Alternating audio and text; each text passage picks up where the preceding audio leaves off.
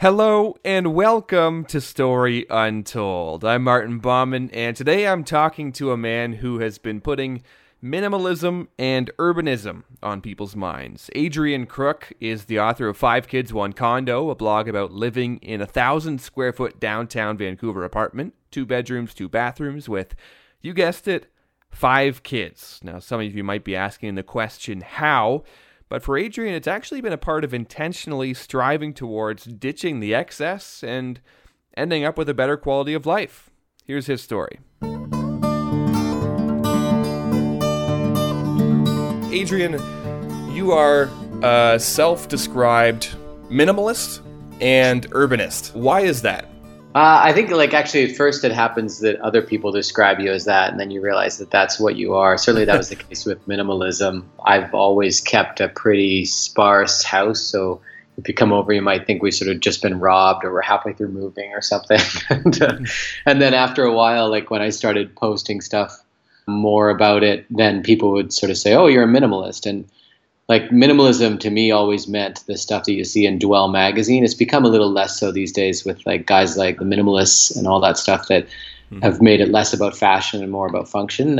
So I didn't really self-identify with the minimalist angle because I don't have any like really expensive furniture or sharp angles. Right. But functionally, yeah, I'm a minimalist because it just makes life a lot more simple and straightforward. And that ties really well into the urbanism angle because living downtown, it's so simple and straightforward just to get everywhere on foot or on bike. There's not, the rigmarole of a car and commuting and parking involved. So it's all kind of an effort to kind of streamline life and make things more about the people that you care about rather than things. So. Right.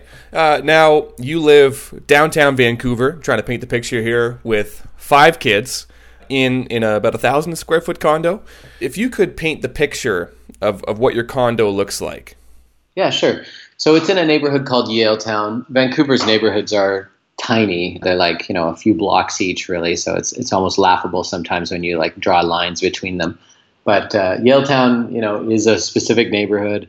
It mostly got built in the 90s, a lot of glass towers. It's sort of a former industrial or more like a textile warehouse kind of area, I guess. Mm-hmm. There's not much of that left.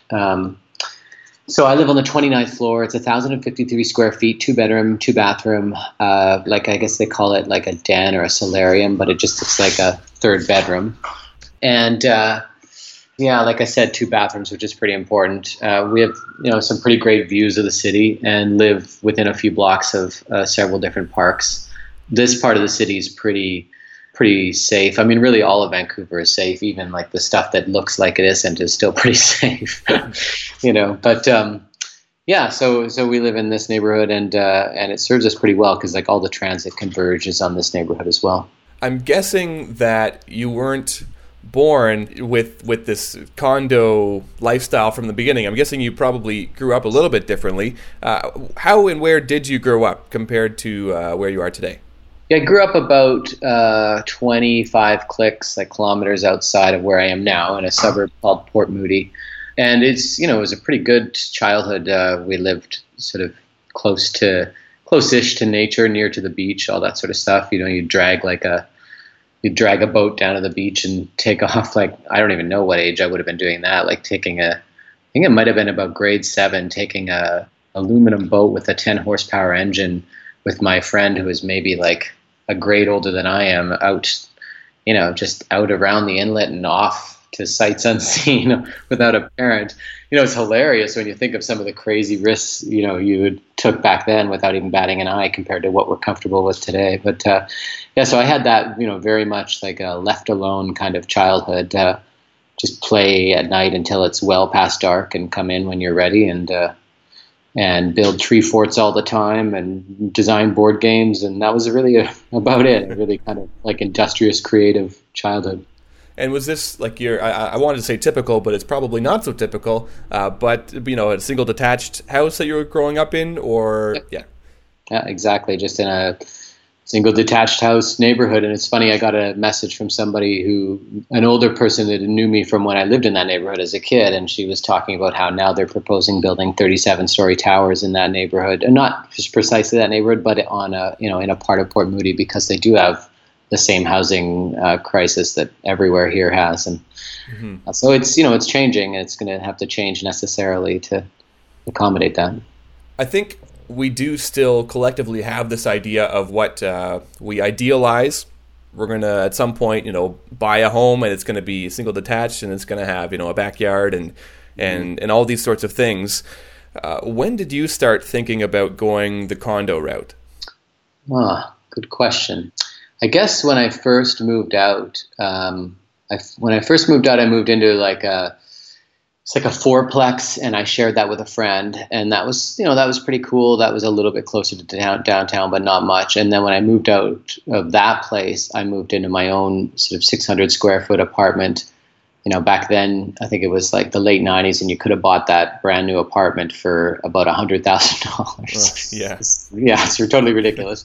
But that was literally across the street from where I live now, in a slightly newer building, not much, like a few years newer.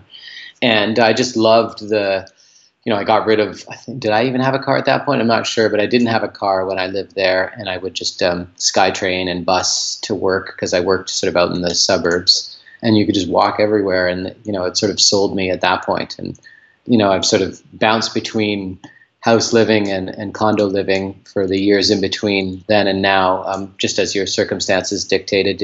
Sometimes it's not always up to you when you get partners involved and stuff. But yeah, then eventually it was, when you just have a chance to kind of assess what means the most to you and how you want to structure your life. I think it wasn't until like the last, half decade that I started getting an understanding of what made me happy in an urban environment, and like that sort of that tag of urbanist, or however sort of colloquial and non-academic it is, because I have no academic training and anything to do with city planning or anything, but it at least hints at the fact that at some point I came to understand why the built environment of an urban area is more satisfying to me than a suburban or sort of spread out or sprawly one, and that's why I chose to do this.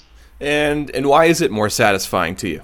Well, so many things. I mean, obviously, there's a natural freedom of not needing to be constrained by a car, and there's so many things that go into that. I mean, cars, obviously, even aside from the costs and the safety concerns of operating a car, they're also horribly isolating, and they waste huge amounts of your time because they require you to operate them instead of being able to do anything else while you're transporting yourself somewhere.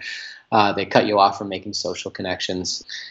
So expanding back out to like the urban environment, I think when I was going through my divorce, like back in 2013, we had just moved back from Mexico, and I had to decide like where I wanted to live. And I knew that if I had put myself in a suburb, that I wouldn't be close to the social connections I needed, and just the fabric of life, quite frankly, to get through what is like one of the most emotionally trying times of anyone's life, if you've ever gone through a divorce and that sort of stuff. So being able to like walk out the door and bump into friends that you didn't even plan on bumping into, or pop out for even an hour if you're not feeling up to doing much, and drop in on a small get together or what have you. It's this kind of stuff that when you're in the suburbs, it all just seems like too much of a bother, and you don't do it. And it's like that lack of friction between, like yesterday I was meal prepping in the kitchen in pajamas, and then I remember there was like a curator's tour of like a local art gallery, and the art gallery is like 4 blocks away. So just threw on some clothes, ran up there, did the art gallery tour, was back in 45 minutes, continued doing all the meal prep, like that's the kind of stuff that just is not possible. And that happens from a kid's perspective as well. Like there are lots of things. We'll just be wandering the city and pop into the art gallery, like a more, Vancouver's major art gallery, the larger one, instead of the one I went to the other day.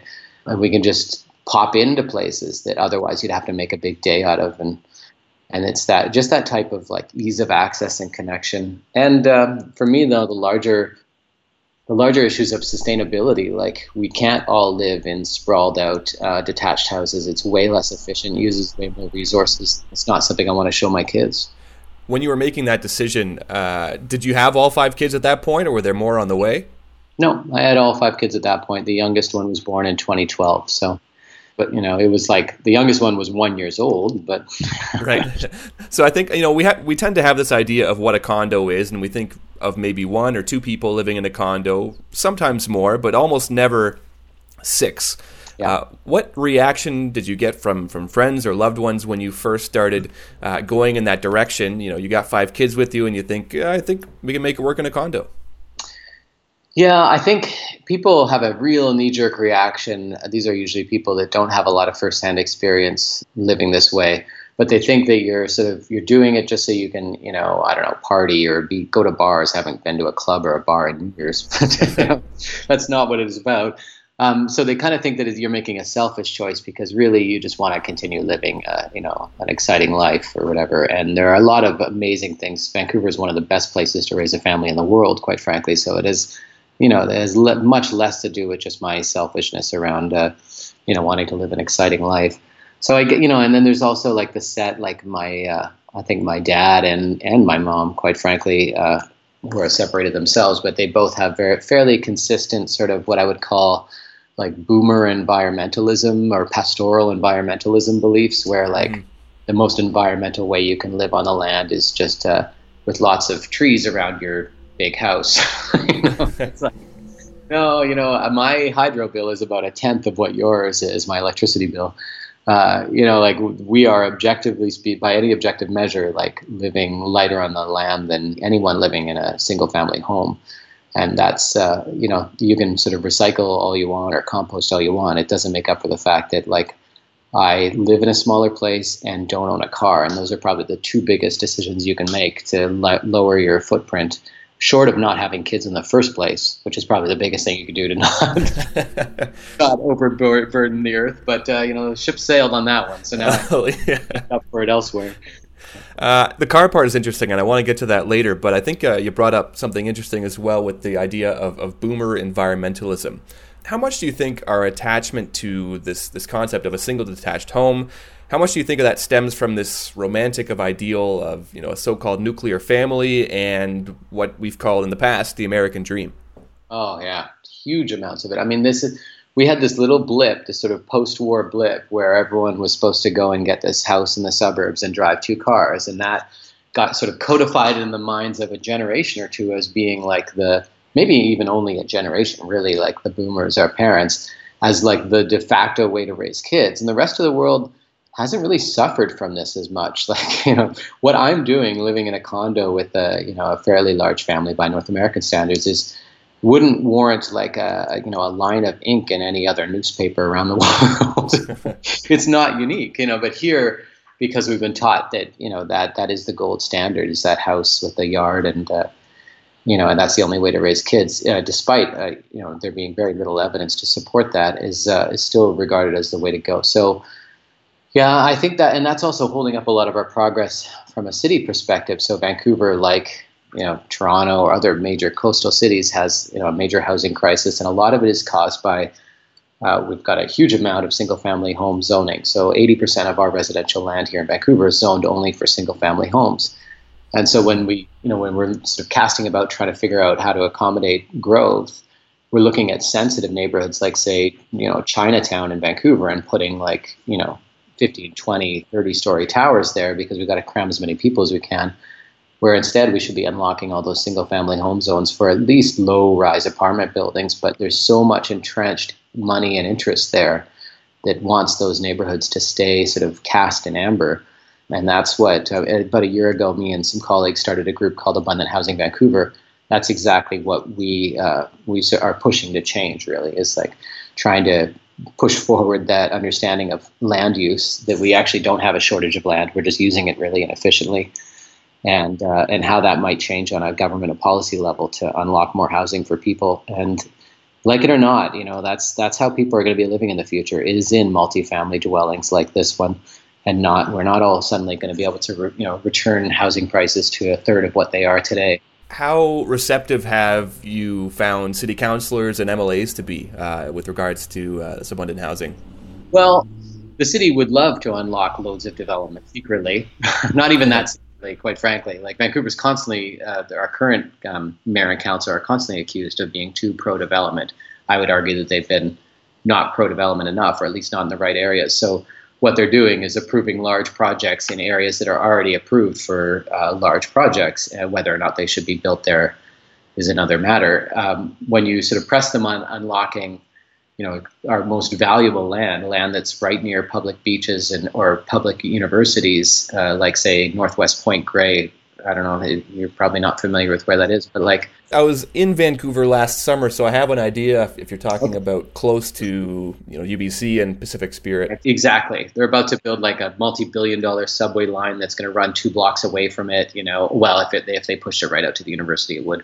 But in any case, like that's the kind of land that shouldn't be zoned for mansions, which is what it's zoned for right now. Like the minimum lot size is 150 by 150 feet. It should be zoned for multifamily housing. So that trying to make that argument is much harder because, those are millionaires and billionaires that own that land, and they, they're probably big donors. So yeah, there are big changes that are needed, but it's going to be tough to make them.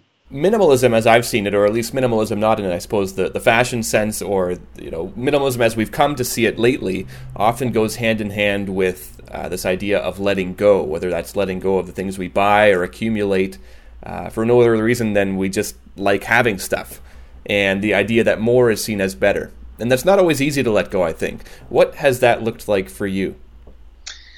Well, I was, I've always, like I said, I've sort of always been a minimalist. Even when I was married, I don't think we had quite as much stuff as most other people. Still more stuff than I wanted.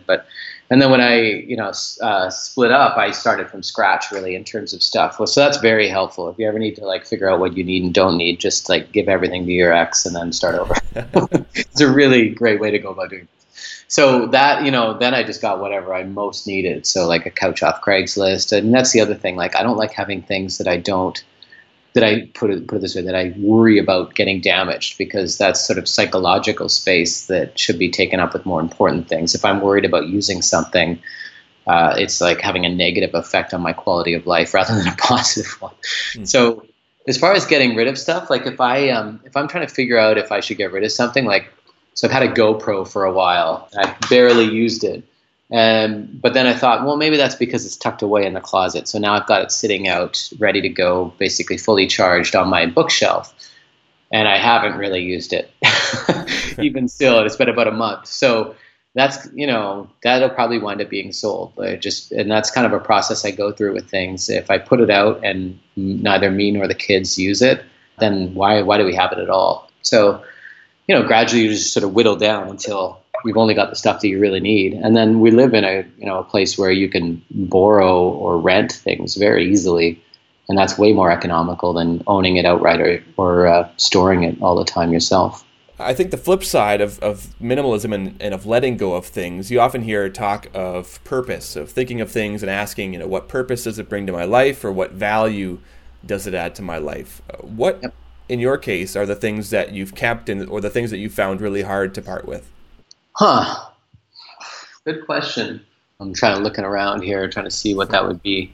I don't really have too many things that, obviously the functional things like, places to sleep and sit and eat, are pretty important, computers, but I don't have too many things that I'd have trouble getting rid of. I have things that I get a lot of use out of that if you took away, I'd be kind of bummed about, like whiteboards and cork boards, stuff that we use constantly to like scheme stuff. And we're constantly as a family using things like the whiteboard to remember to do things and to write notes to each other. And so it'd be stuff like that, more almost creative things than anything else. I don't think we're pretty lean here. The kids like their video games, so maybe they'd probably have trouble getting rid of all of their video game stuff. They have like a computer, and we have a couple of video game consoles. That's my main profession, as a game design consultant. So that's why I happen to be overloaded with tech, but that's about it. Do you walk into friends' homes or relatives' homes now and want to shake them and show them how much stuff they have that they don't need? I think it's whatever you're comfortable with. I think you're welcome to have as much stuff as you want. A lot of times, though, people use their stuff as a justification for why they need a larger place, and that kind of bothers me, because we don't need larger places usually. Your kids are not 2 or 3 times the size of mine, so you don't need a house that's 2 or 3 times my house. But you may need it if you're going to fill that garage full of stuff instead of a car. Right. So, I understand that stuff means things to people. doesn't mean I have to live in that place. Right. And the idea too, I suppose, you have an empty room, you got to fill it with something too. Yeah, and I know when I had a house, when I was married, we had a house for a while in North Vancouver. It was about 2,500 square feet, and the irony is, to be able to afford it, we ran like a licensed daycare out of the basement that took 2/3 of the square footage of the basement, and then we had a second living room in the basement that we would only use occasionally, and then I had an office in the basement that I would use even less occasionally. So really, we were living in about 1,200 square feet. Yeah. But then for some reason you thought you needed this larger house, and I would just feel so much resentment toward those rooms that were empty most of the time, because it's like, I'm paying for them, I'm not really using them. Why did I do this?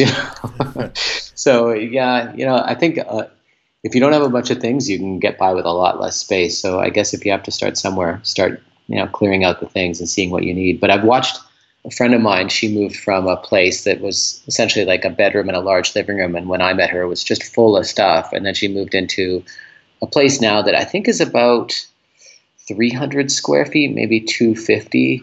On the basically Vancouver's downtown east side, like a brick bachelor kind of thing. And so she initially crammed a lot of her stuff in there. She got rid of a bunch of stuff, but then over the last year, she's been paring that down and paring that down and paring that down. And now when you walk in there, it's like an oasis. It's gorgeous. It like everything fits. She's not missing anything. So her life's gotten a lot more straightforward, not having to lug around all this stuff, and she's managed to keep her costs down and live in a cool neighborhood at the same time. I want to ask you about the difference between standard of living and quality of life, something that you've written about before. Where do you delineate between the two? Yeah, for me, standard of living is this measurement that sort of ties into the amount of things you have or what you own, and quality of life is a measurement of how much you're actually enjoying life, regardless of how much you own. So, my standard of living may be less than that of my parents if you measure it by the fact that I don't have a house and I don't have a car and I don't have recreational vehicles or property or all that kind of stuff. But my quality of life, because I'm walking everywhere, because I'm in contact constantly with friends, because they're all around me, because I'm just generally more healthy, because I'm not spending time in a car, my quality of life is probably higher. I'm getting more out of life because I'm situated in a place where I'm able to get more out of life, and I'm not having to maintain things or spend time commuting. And often when I go, I remember even being at my dad's place a number of months ago, and their weekend to-do list looked more like a shopping list for Home Depot, or like a contractor's list for what you needed to do to fix the house. And, we'll be out by riding our bikes on the weekend and passing people that, just like us, but that they're spending their time maintaining their house. And, in this market, it's hard to argue with that. You're maintaining a lottery ticket that just keeps on delivering. But on the other hand, like you're not guaranteed of tomorrow necessarily. And if you really want to spend time with the people you care about, your kids or your loved ones, it's, in my opinion, it's sort of incumbent upon you to clear the decks as much as you can and make the time and space to do that. And that's why, living in a place like this, I can just walk out the door and lock it and don't have to worry about anything. I'm not re-shingling the roof or cleaning the gutters or any such thing. Right, and I think part of that with the difference between time and the need to maintain a home is, you've chosen to rent versus to own, and the differences that come with being a tenant of a place where somebody will take care of things. What were sort of the pros and cons that you took account of in that decision? Well, I mean, it would be lovely to say that I just decided objectively to rent versus owning. Right. Yeah. But if the numbers around owning made more sense in this city, I might own. Pretty much only from a security of tenure perspective, because if you're not living in a purpose-built rental building, like one where the building is a rental building and as long as you pay your rent, you get to stay there forever, then you don't have much security of tenancy. After your lease sort of runs out, the landlord could sell it or renovate or decide to reoccupy, and you're sort of out on your butt. So right. Really, for me, if I were to suddenly try to own this place, my expenses would more than double. So it doesn't make any sense to own it. So for me being self-employed, makes a lot of sense to keep my fixed costs down, take the chance that, we've been in here now for over 4 years. So it's kind of paid off this time around, but take the chance that we're not going to get kicked out. And then, like you said, things get fixed for you and all that kind of stuff. So, there's not much that can go wrong. This is a concrete building. We've had a couple appliances, go and need to get repaired. But I think the other thing that renting guards me from versus owning is myself, quite frankly, and the urge to renovate. I've owned places in the past, and you kind of just get bored and fidgety, and you think maybe it'd be neat if there wasn't a wall between the living room and the kitchen, or why should you deal with such a gaudy sort of older style bathroom and all these things you convince yourself you need, and then you drop like tens of thousands of dollars upgrading them. So as a renter, I've made some improvements here, but the scale of those improvements are in the hundreds of dollars, not in the thousands or tens of thousands. And I think that's a huge, I don't like living in renovations. I don't know who does. And I don't like paying for them. Again, I don't like who does. So I don't know who does. So that's really saved me from that, is basically my own weird urges to just fiddle with the dials, really, instead of doing meaningful things with life. Okay, what about the decision not to own a car? Because as much as we are a culture in Canada and in North America more broadly that values its single detached homes and those larger properties, we very much value the idea of having a car and getting around by car. Yeah, and something, I think about 70% of people nationally take every single trip in a day by a car. So it's really quite counter that, especially in metro areas like downtown Toronto or downtown Vancouver, when you have people without a car at all, and maybe they step in a car once a week or once every couple of weeks. And the health benefits of that are totally dramatic. I would take 10,000 steps on my average day before I even set foot in a gym. So if you're driving yourself to your gym, you're starting from below where I've already, arrived at the gym at, basically. So, and as that's why people in New York weigh like 7 or 8 pounds less than the national average in the States. So there's these sort of opportunities for ambient exercise that you get when you don't have a car and you live downtown. And not having a car was like sort of a multi-factor decision. There's obviously the cost angle, but honestly, with 5 kids and now 5 kids taking buses and all sorts of other stuff, I think the cost is probably within like $1,000 or $2,000, maybe $3,000 a year of what I was paying before. It's not super dramatic, the savings. It's more the safety angle. So the number one killer of kids ages 5 to 14, is car accidents, and specifically being a passenger in a car. Mm-hmm.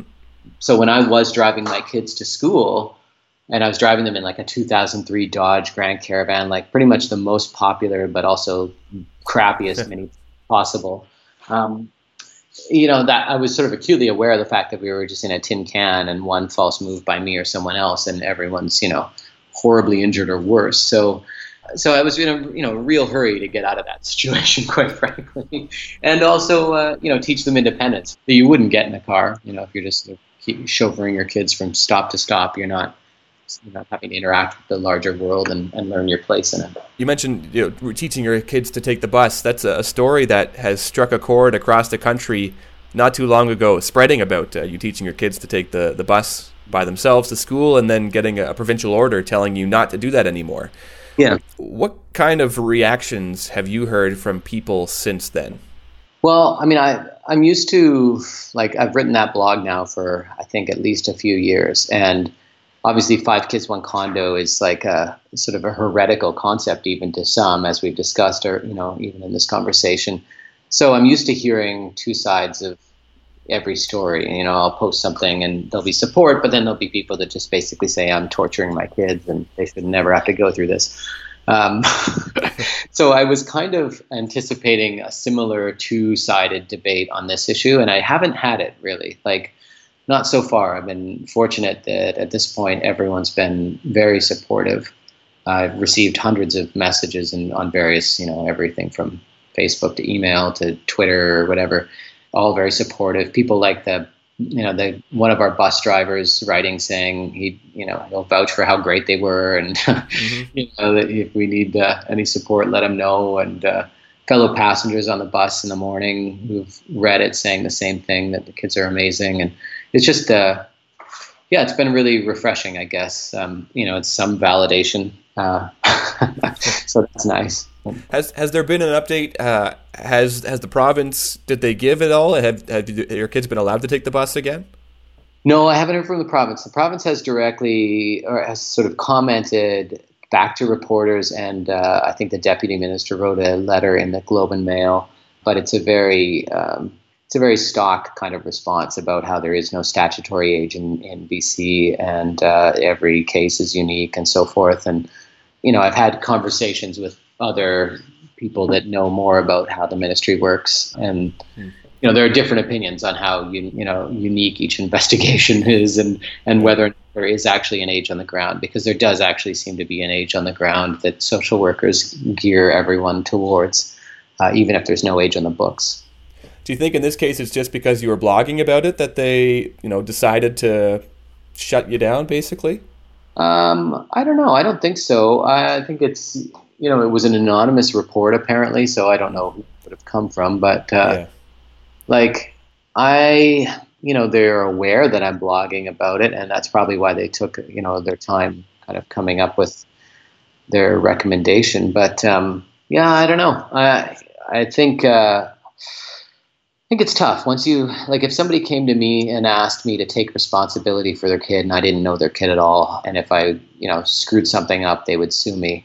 I would probably put that kid in like a padded cell. I don't know that kid's capabilities. I don't really have time to assess it properly, but please don't get me in trouble. And I think the ministry has been in trouble a few times over the years for not getting involved enough. And I think it's easier just to lock something down from a liability perspective than it is to let a situation that you don't agree with continue, even if there's never been an incident, as there hadn't been. Right.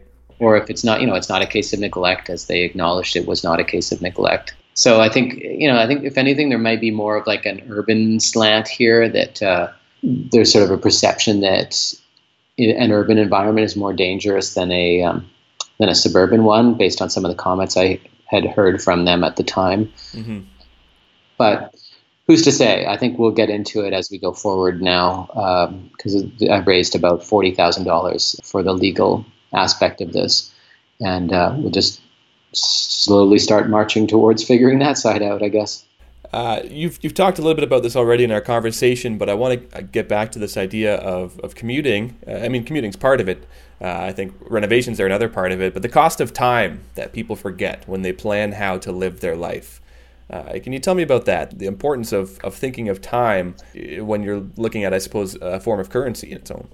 Yeah, and people often forget that. Like, there's this idea that when you're buying a house, you just sort of drive until you can afford, and then when you're getting a job, you just get the highest paying job you can. And often those two are actually really far apart from one another.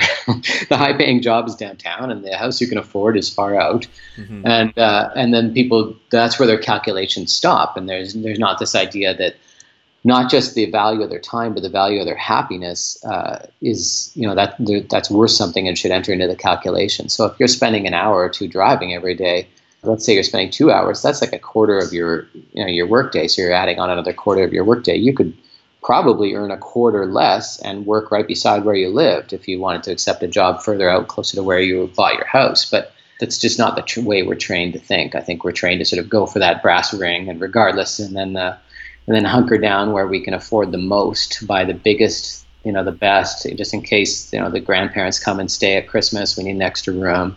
Right. And, we need that yard, even though the statistics on yard use they don't totally support our need for a yard. I think there was a study that UCLA did, I think, at one point, that showed that kids were using it like 10 or 15% of the time or something, some extremely low amount of time. So, after a while, we just don't use the things we own, and I even find that, and that's, like what is it? I wanted a cargo bike for years, for instance, mm-hmm. And they're like $3,000, $3,000 or $4,000, and I know I'd buy it, and then we would use it like not enough to justify that cost. So I rented one the other day, and it cost me $50 for like 3 or 4 hours, and maybe I'll rent it again in like a few months. But that's a lot of $50 rentals, and I don't have to maintain it or store it or risk it being stolen or anything. So, the idea of just paying for what you're what you need when you need it is a big theme of mine too. In addition to valuing your time, and I just think people don't value their time they don't even value it at what their employer values it at like on an hourly basis. Let alone, if you valued it on what you felt it was worth yourself, which is probably invariably more than what you get paid. Presumably, in your case, your kids are still young, but are going to grow, and there's going to come a time, I assume, when the pressure to upsize is going to increase. Your kids grow, and as kids turn to teens, that desire for space and their own space typically would grow. What's your plan in that case as kids grow into beings that might be taller than you at some point? Yeah, it's funny because I've heard from people with 4 or 5 kids who have lived their whole lives in apartments in Chicago or New York or other big cities like that. I get this question a lot, like, just wait until they're teenagers, and then it's all just going to come crashing in.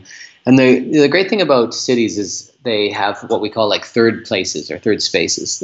So the library, the coffee shop, the community center, all sorts of places that kids and adults can go when they need to get out and get some privacy, and it's just like it's across the street or it's 3 blocks away. And I think that the role of those places will be increased. I mean, we take great advantage of them now for more in a programmed way, but I think they'll increase the role of them will increase in a less scheduled, sort of informal way. So we have a fantastic public library 2 blocks away. It's the main Vancouver Central Library with everything from like green screens to podcasting equipment to computer workstations, animation, meeting rooms, like everything you can use for free just with your library card. It's an immense resource that if you're a teenager and you're looking to create something, that's a place you can go if home is not suitable. And that's what I was doing a lot as a kid, is just, like designing board games, for instance. And if I could go somewhere where I could do that at a more professional level, then I would have.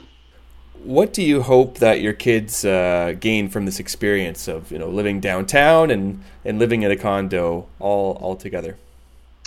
I think I really just want them to see that their reality is bigger than what they're sort of told it can be. So we have such a very standard narrative, especially here in Canada, where it's just like everyone's headed towards marriage and a house and 2 cars. Like that's sort of like that life that's perfect. Mm-hmm. And I want them to see that people construct their lives in a bunch of different ways. And living downtown is also a part of that. You get to bump into a lot of diverse people that are on the low end of the income spectrum and even on the high end, I guess. I don't have too many rich friends, but so I think the best thing they could take out of this is an appreciation that how they configure their life is up to them. And there are actually more options and things that they can do that are beyond what maybe convention would dictate that they're able to do. So plenty of people say that we're not able to do this, and we've been doing it happily for 4 and a bit years now.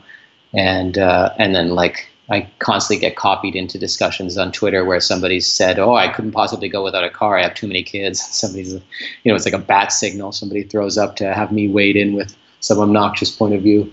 But like, which I try to refrain from being too obnoxious. But yeah, you can go without a car, and have 5 kids. Like, yes, it means we don't drive like 60 kilometers to go do something all the time. Like we did a few months ago, we went to our favorite reptile rescue place. It was closing down. So we drove like, I think it was 75 kilometers each way. It was mind bending. For somebody like me that doesn't drive much, it's just like horrifying, but you get like a car share and you go out there.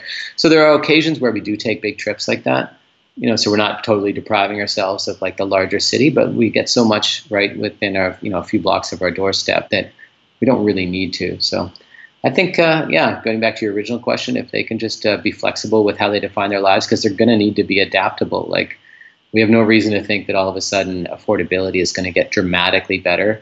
I'd love it if it did, and I'm hoping through Abundant Housing Vancouver and groups like that, we can lobby for it to be more affordable. But I think regardless of affordability, sustainability is another thing. We just have to live lighter, fewer cars, more dense housing. And if they're prepared for that and not wondering what it would be like, then I've done my job. What do you think that you have gained from this, of spending so much time in this small space with all of your kids, and choosing to forego, the big house in the suburbs with a fence and a yard, and choosing to spend it in the condo instead? So when I lived in Mexico, I was traveling a lot. Like, I was married, traveling a lot. We had a huge amount of help around the house because you could afford it. When I was home, I was really sort of not a very good dad. I didn't really know how to parent just because you're not acclimated to it, and other people are doing it for the most part. And like you didn't really feel very good about your parenting, and like you were giving your kids a great representation of what a fulfilled, father figure should be, basically. So now I spend a huge amount of time with them. I'm self-employed, so I can like adapt my schedule to fit theirs. I'm, very well connected to their lives. Like, because we live in a relatively small space, we all have to develop a lot of sort of empathy for, if somebody wants a bit of quiet time versus somebody else wanting to play Just Dance in the living room. I think, it's connected me emotionally to my kids far more than if I was just in a big house and was so, spending most of my time commuting and working, and then just sort of shuttling them around to sort of check those boxes of extracurricular activities. Like, I actually, know what my kids think now. And, and to me, it's like, I can work, if I live long enough, I can work when they're out of the house, like when they grow up. But this is the time where I want to kind of be around and be present. And that's the best thing it's given me, is like a level of presence and a learning about who I am as a father that I don't think I would have had if I had just sort of continued on doing what I was doing. Adrian, thanks very much. It's been a pleasure. Thank you, Martin.